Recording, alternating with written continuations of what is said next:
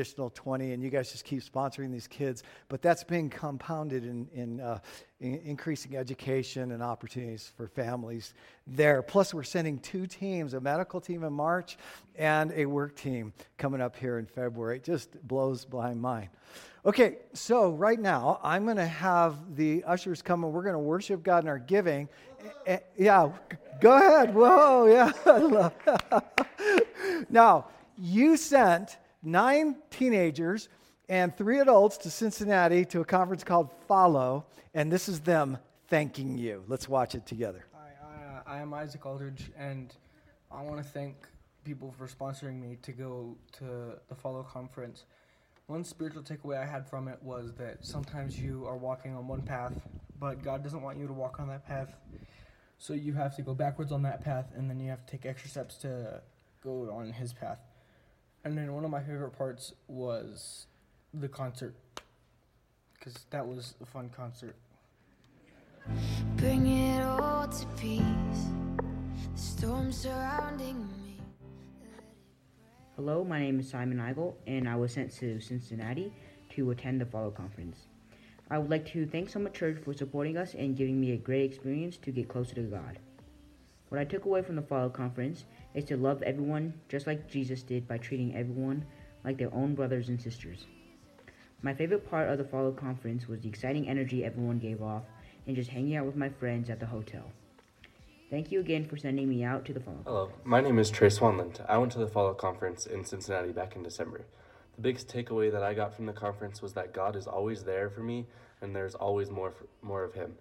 I would say the funniest part of this trip was seeing everybody so tired and sleeping whenever they got the chance.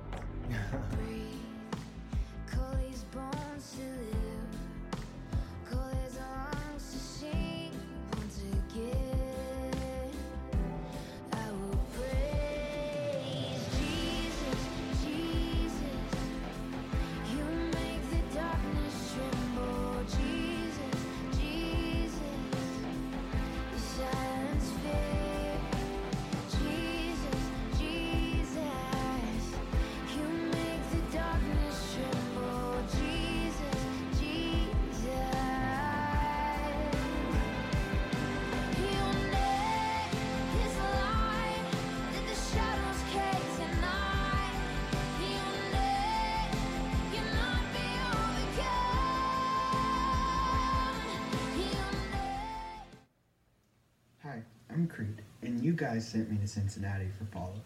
In Follow, it was amazing. It was a great time with all people. I had new relationships, and I learned a lot more about my relationship with God. I thank all of you for sending us, and I know I've made some incredible breakthroughs at Follow. Hi, my name's Jonah. I went to Follow this year. One thing that I learned spiritually from Follow this year is that sometimes you have to adjust your playlist. So what that means is sometimes God will want you on a certain path, but you'll choose to not. So you need to open your eyes, basically, and see where God wants you to go. Let it break at your name still. Call the sea to still. The rage in me to still. Every way at your name, Jesus, Jesus. You make the darkness tremble, Jesus, Jesus. You silence fear, Jesus, Jesus. You make the darkness tremble. Hi, my name is Mail Eigel, and I'm one of the 9 students that Summit was able to send to the 2019 Follow Conference in Cincinnati this year. This conference was just mind-blowing. Being able to see 5,000 other students my age worshiping and just trying to get closer to Jesus was something that I've never seen, and that was really good for me, I think, in my spiritual walk with God. The sermons were amazing there. The messages they had was just like, it was talking directly to me. One of the things I learned actually from the sermon was that it's okay to talk to God.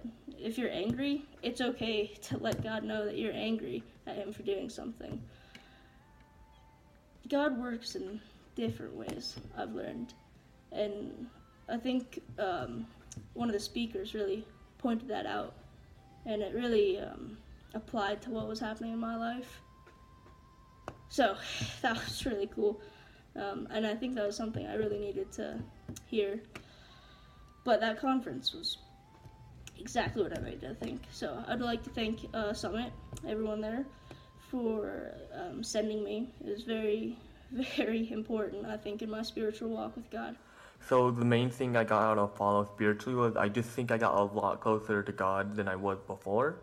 And I know that's really general, but I say this because I do believe I've gotten closer, and I think the reason is because of the amount of people at Follow. Because I've been to a couple other youth camps before with only like 100 or 200 other kids, but Follow had almost like 5,000 kids, and I think it made it easier on me because we're all here for the same reason, and that's just to worship God. And the highlight, I think, was the speakers at Follow because they were pretty impactful, and I think they had a really good message, each and every one of them. My name is Braden Bojan, and from the Follow conference, I got that God doesn't want me to just rely on my own strength for different things that I experience in my life, and that He wants me to share the weights that I carry with the people around me and my friends and the people that He's provided in my life. Bring it all to peace. The storm surrounding me, let it break. At your name, still call the sea to still, the rage in me to still every way.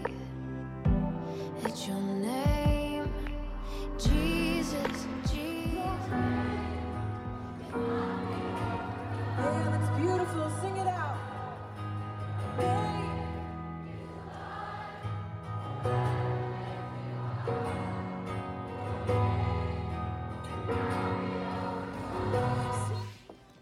Hi, I'm Cadence, and I think my favorite part of Follow was the last night. There were about 5,000 of us all in this big room just praising Jesus at the end of the service. And it felt so amazing. And I just remember thinking that I didn't want to leave. I didn't want it to end. And I think I always want to carry that with me, just knowing how many other people are with me in this walk for Christ, that I'm never alone, and that I can be bold.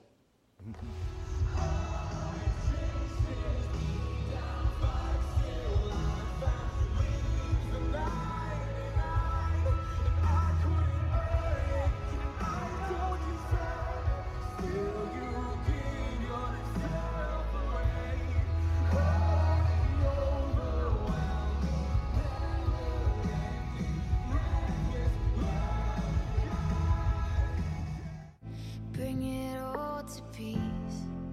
The storm surrounding me.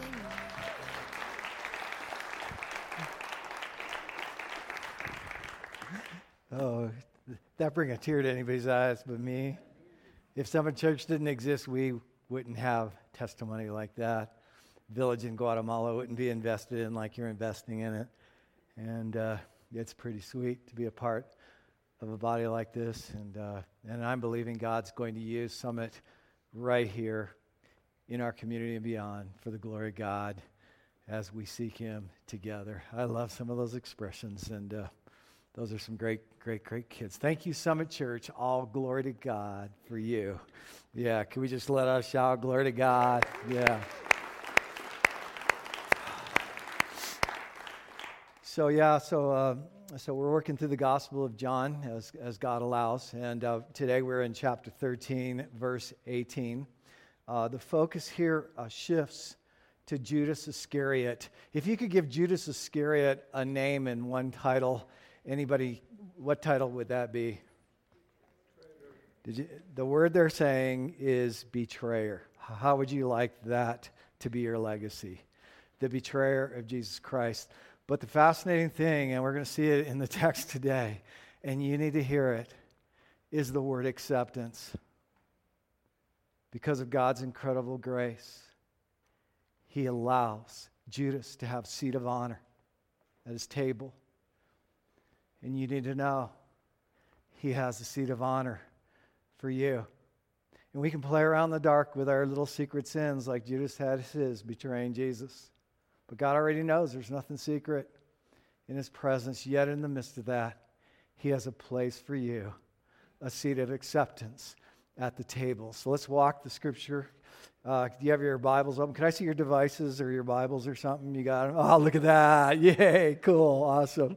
I was listening to a preacher this week who said, I can't wait till they come out with a Bible app that you actually hear the pages turning. I like that very much. Verse 18, Jesus talking. I am not referring to all of you. I know whom I have. What's that word right there next? Chosen, yeah. But this is to fulfill this passage of Scripture. So he's saying there's a prophecy in the Old Testament. I want to show it to you, and this is being fulfilled right now. It's actually Psalm 41:9. David's probably referring to a guy who was once a very trusted friend. His name, Ahithophel. But Ahithophel, who once sided with David, joined a rebellion against David, led by David's own son, Absalom. Oh my goodness, right? And so this is the prophecy. Now, fascinating. Probably didn't know this, but both Ahithophel, who's happening in the psalm, and Judas, the prophecy fulfilled, they both ended up hanging themselves.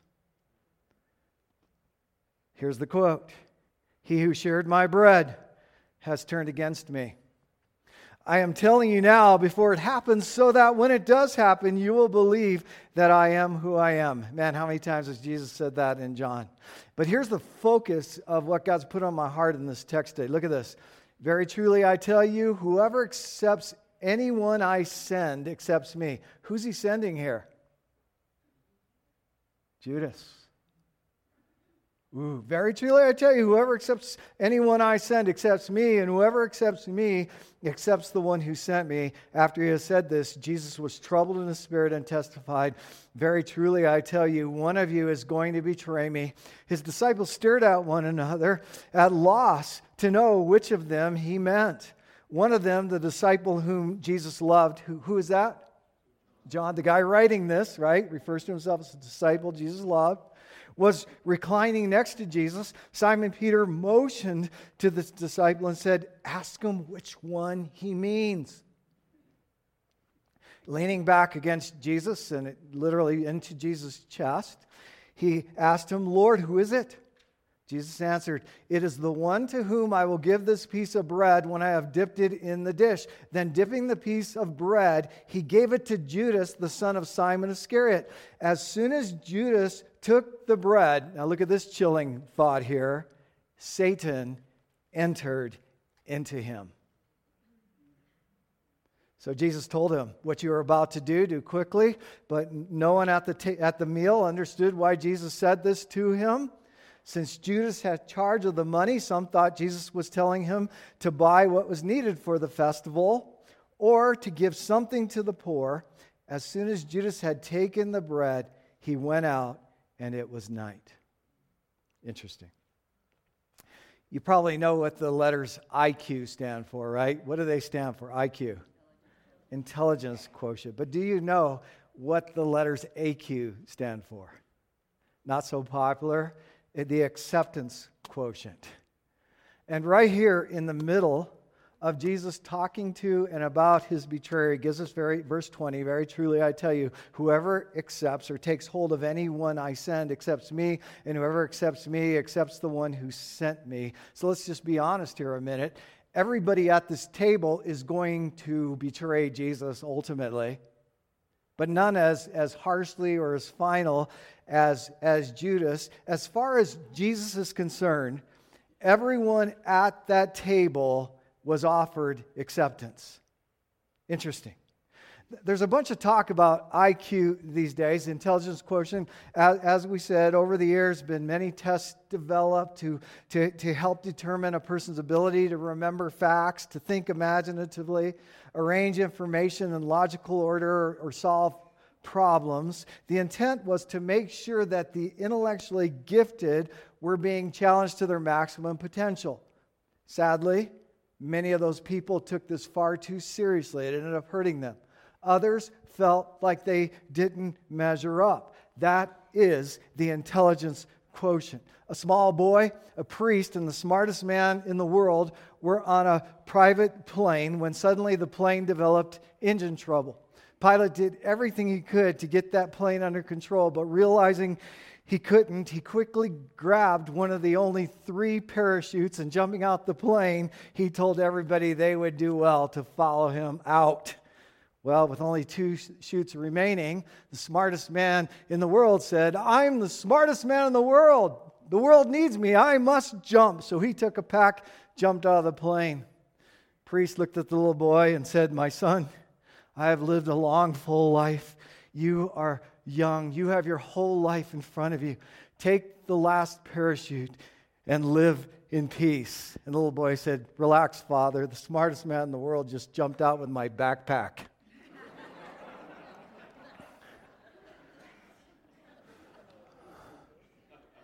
I think that we would all agree.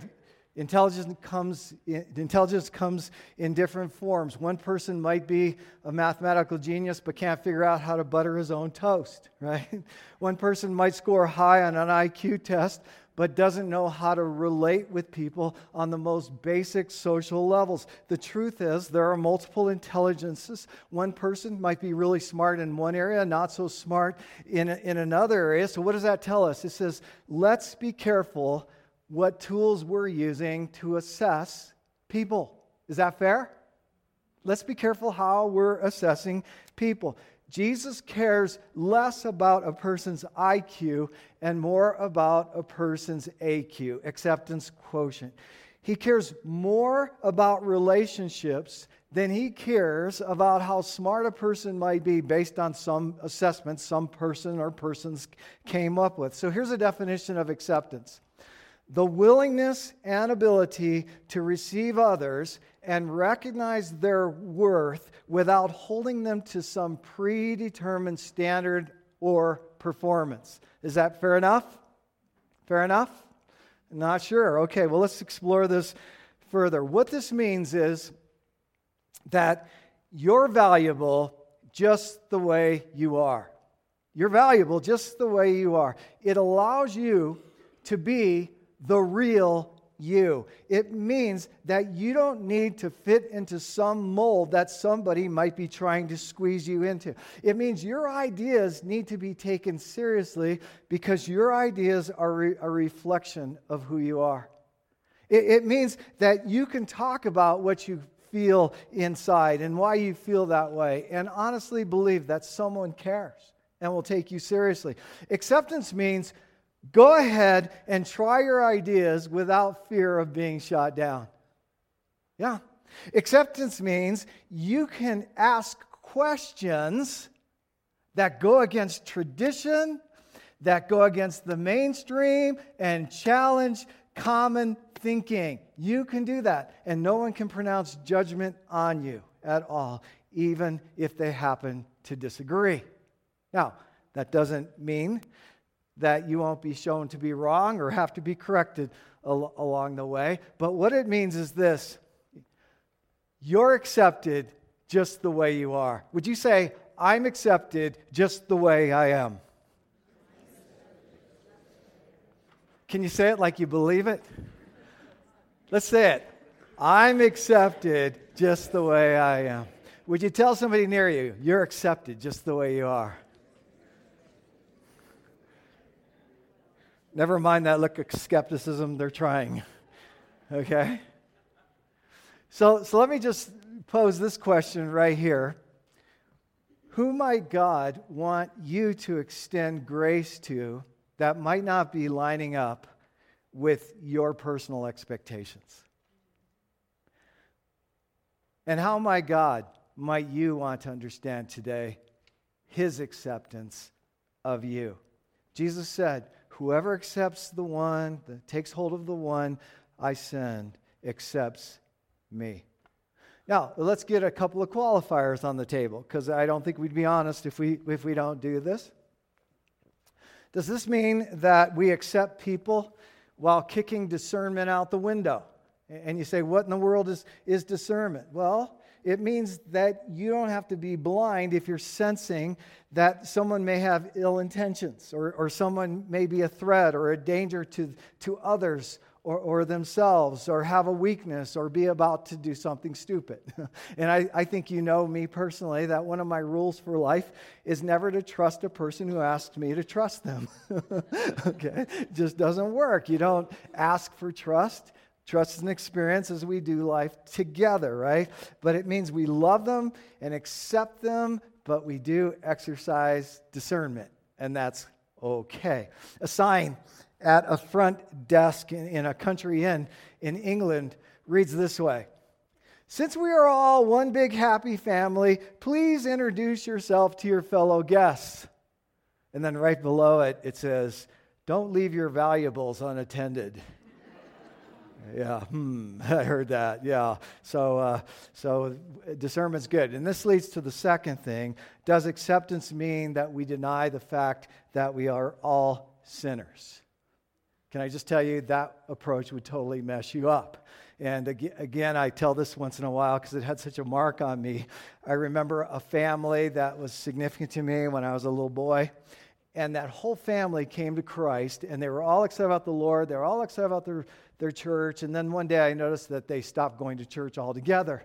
And so I want to know, well, what happened to you guys? And they said, well, you can't believe it. Somebody opened their car door and hit ours, leaving a mark, and didn't even bother to leave a note.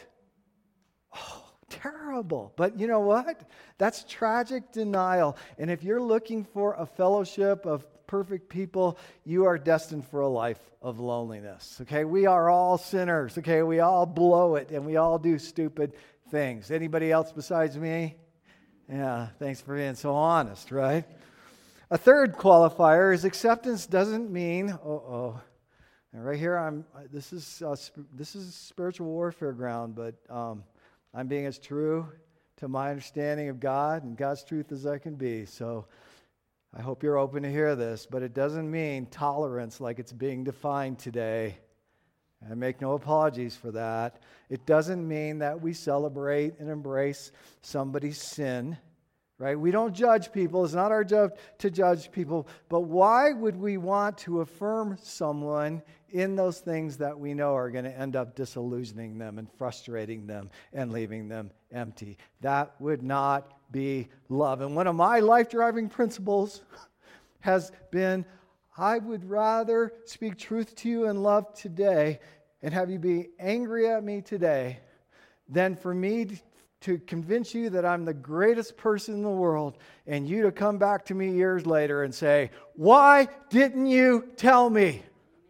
And that's a principle for life. And then just one more qualifier. Does acceptance mean that we should all look the same and act the same?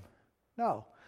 Acceptance means you can be authentic. It means you can be uniquely you, who you really are, without fear of rejection. So you're hearing this and you're saying, Pastor Mike, how does that fit into the text? And that's a great question, because Jesus is dealing with Judas Iscariot, the betrayer, who's on an evil mission to have Jesus arrested. And it's here Jesus said, whoever accepts anyone I send accepts me, and whoever accepts me accepts the one who sent me. Is that fascinating? I mean, look at the context of this statement. Whoa. I just got stuck here. You know, if you were here last week, we explored the first half of John 13, where we saw Jesus Christ, who is King of Kings and Lord of Lords. Highest office in the universe and beyond. King of Kings and Lord of Lords. Yet he got down on his knees to do what was considered one of the most disgusting tasks of his day. He washed his disciples' feet. And man, that's really small when you consider that Jesus, who is King of Kings and Lord of Lords, stepped off his throne to reduce himself to a mere man. And it's small when you consider the fact that he allowed himself to be beaten near to death by the very people he came to rescue. And it's small when you consider that the King of Kings and Lord of Lords allowed himself to be nailed to a cross where we would suffer to death to bear the sins and deal with the sins of you and me. He put on a robe and he washed disgusting feet, a slave designated for a slave. And guess who one pair of those feet belonged to? Yeah, Judas Iscariot. There it is, right? In verse 18, Jesus makes this announcement: he who shared my bread has turned against me. And just imagine yourself at this table for a moment. I mean, imagine Jesus calling you out right there in front of everybody on your secret sin, and then sharing the kind of destiny that you're going to face. I hope that right there I would just start weeping and say, Lord, have mercy on my soul. But not Judas. Judas is so fixated on turning Jesus in that at this point there's no way he's going to turn back. He's simply looking for the right moment. Okay, now consider this teaching of Jesus. He said in another place, I tell you, love your enemies. Pray for those who persecute you, that you may be children of your Father in heaven. Well, what's Jesus doing right here? He's not preaching that message. He's not teaching that message, except he's teaching it by example. He's living it. Jesus is showing incredible acceptance right here. He washed his betrayer's feet. Anyone who accepts the one I send accepts me, and anyone who accepts me accepts the one who sent me. Oh, but it goes further, and it gets better. It does. Watch this, okay? Watch this. Not only does Jesus allow his betrayer at his table, he gives him the seat of honor. Well, how do we know that? Well, there weren't chairs at these tables. They sat low to the ground, right? And in order to eat and sit at the table, you had to lay on your left side, holding yourself up by your left elbow with your feet away from the table. Is anybody glad for chairs today? Yeah, I am too. Well, Peter must have been sitting across the table because in verse 24, he motions to John to find out who this betrayer is. And rather than turning his head, all that John had to do was to lean into Jesus' chest and look up and speak to him. That means left hand, left elbow. Got the picture? Leaning toward Jesus, feet behind him. In verse 26, Jesus said, "It is the one to whom I will give this piece of bread. When I have dipped it in the dish," then dipping the piece of bread, he gave it to Judas, the son of Simon Iscariot. Well, what does that tell us? That tells us that Judas was sitting within reach of Jesus, because Jesus didn't have much motion in this table.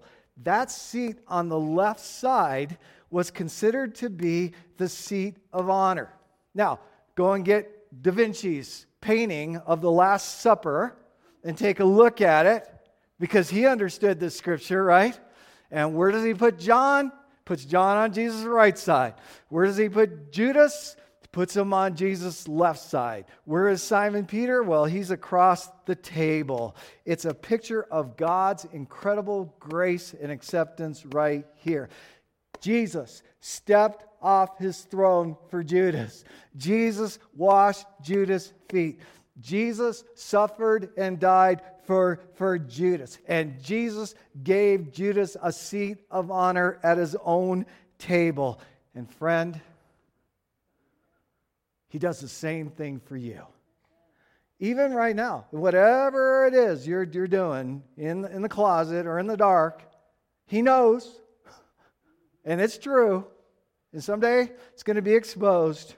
But right now he wants you to know, come now. I'm extending grace and acceptance to all who will receive it. But Judas walked with Jesus for 3 years. He heard all the sermons. He saw all the miracles. Get this.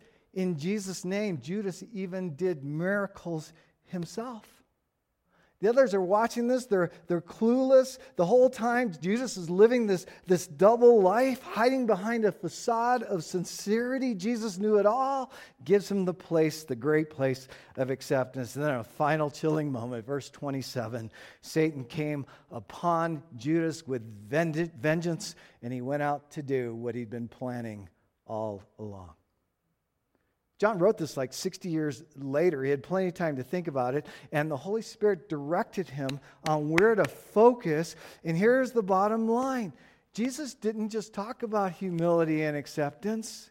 Jesus lived it, and he lived it toward his enemies, which we all were at one time. The King of Kings, Lord of Lords, steps down off his throne for you.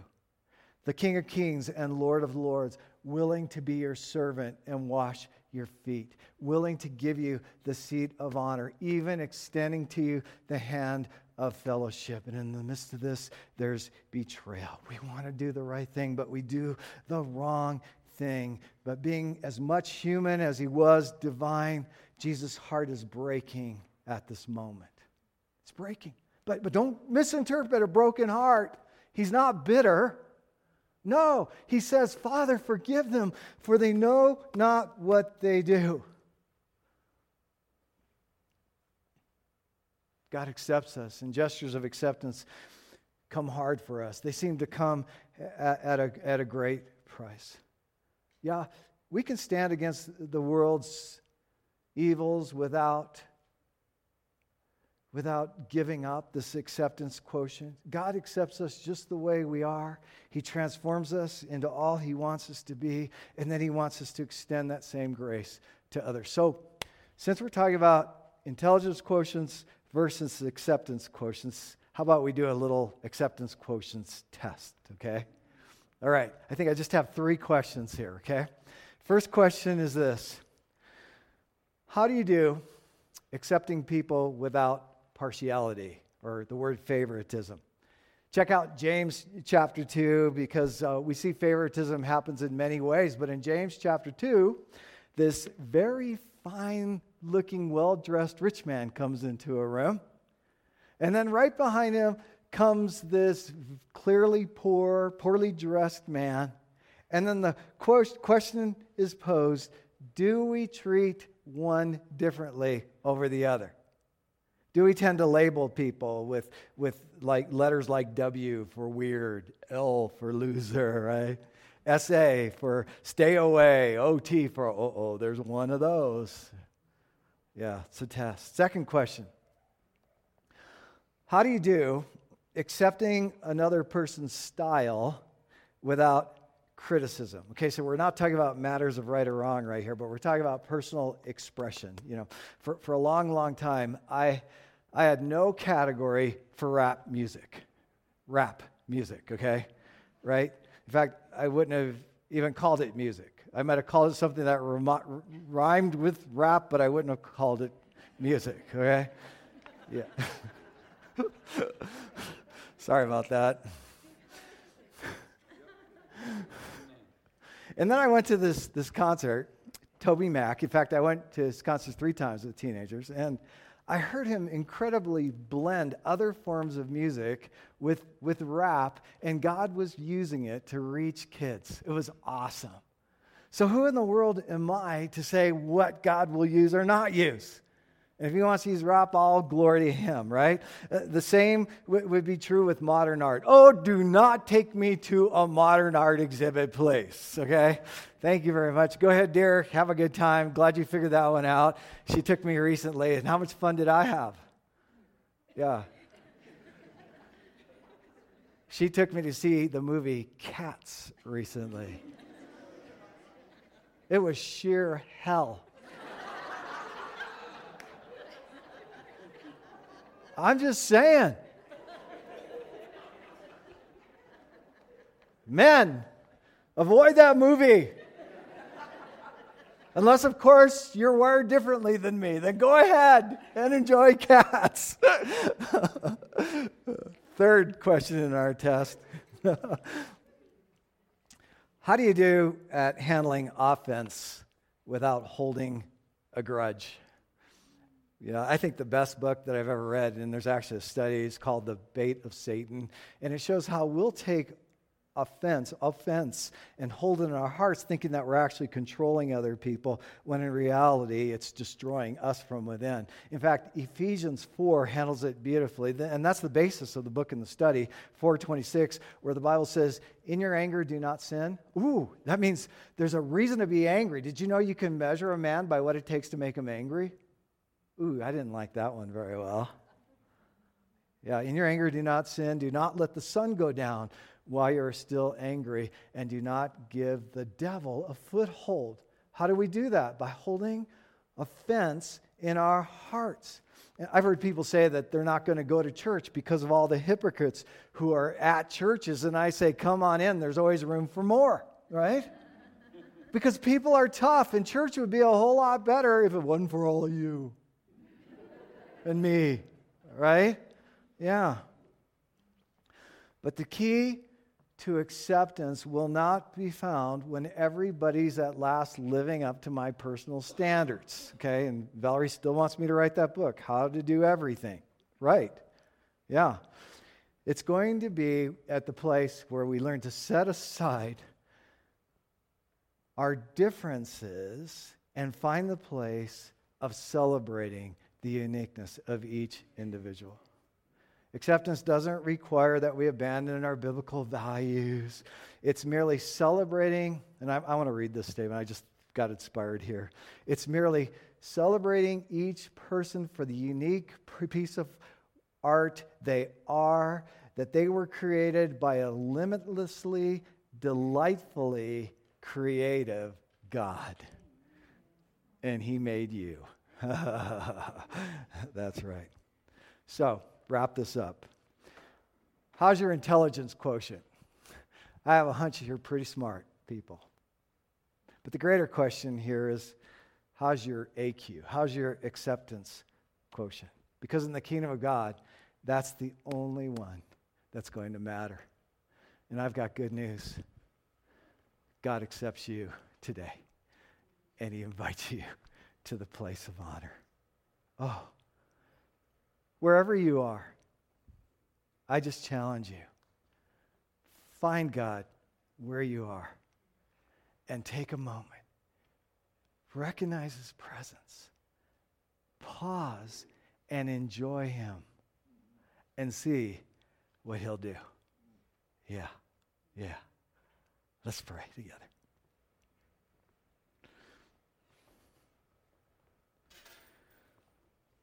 Holy Spirit, thank you right now that you're speaking beyond anything that's been said.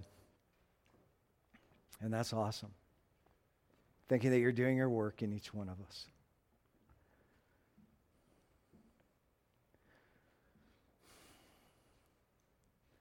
Thank you for accepting me. And Lord, through the course of this, there's a number of convicting points to me personally, things that I need to pause and consider and even repent of. So we look to you. But at the end of each message, there are two questions on the floor. Would you please consider these questions right now? What is it that God is saying to you today? Maybe even write it down. And then the second question builds off it. How would He have you to respond? Just let God's Spirit move, we'll continue worshiping.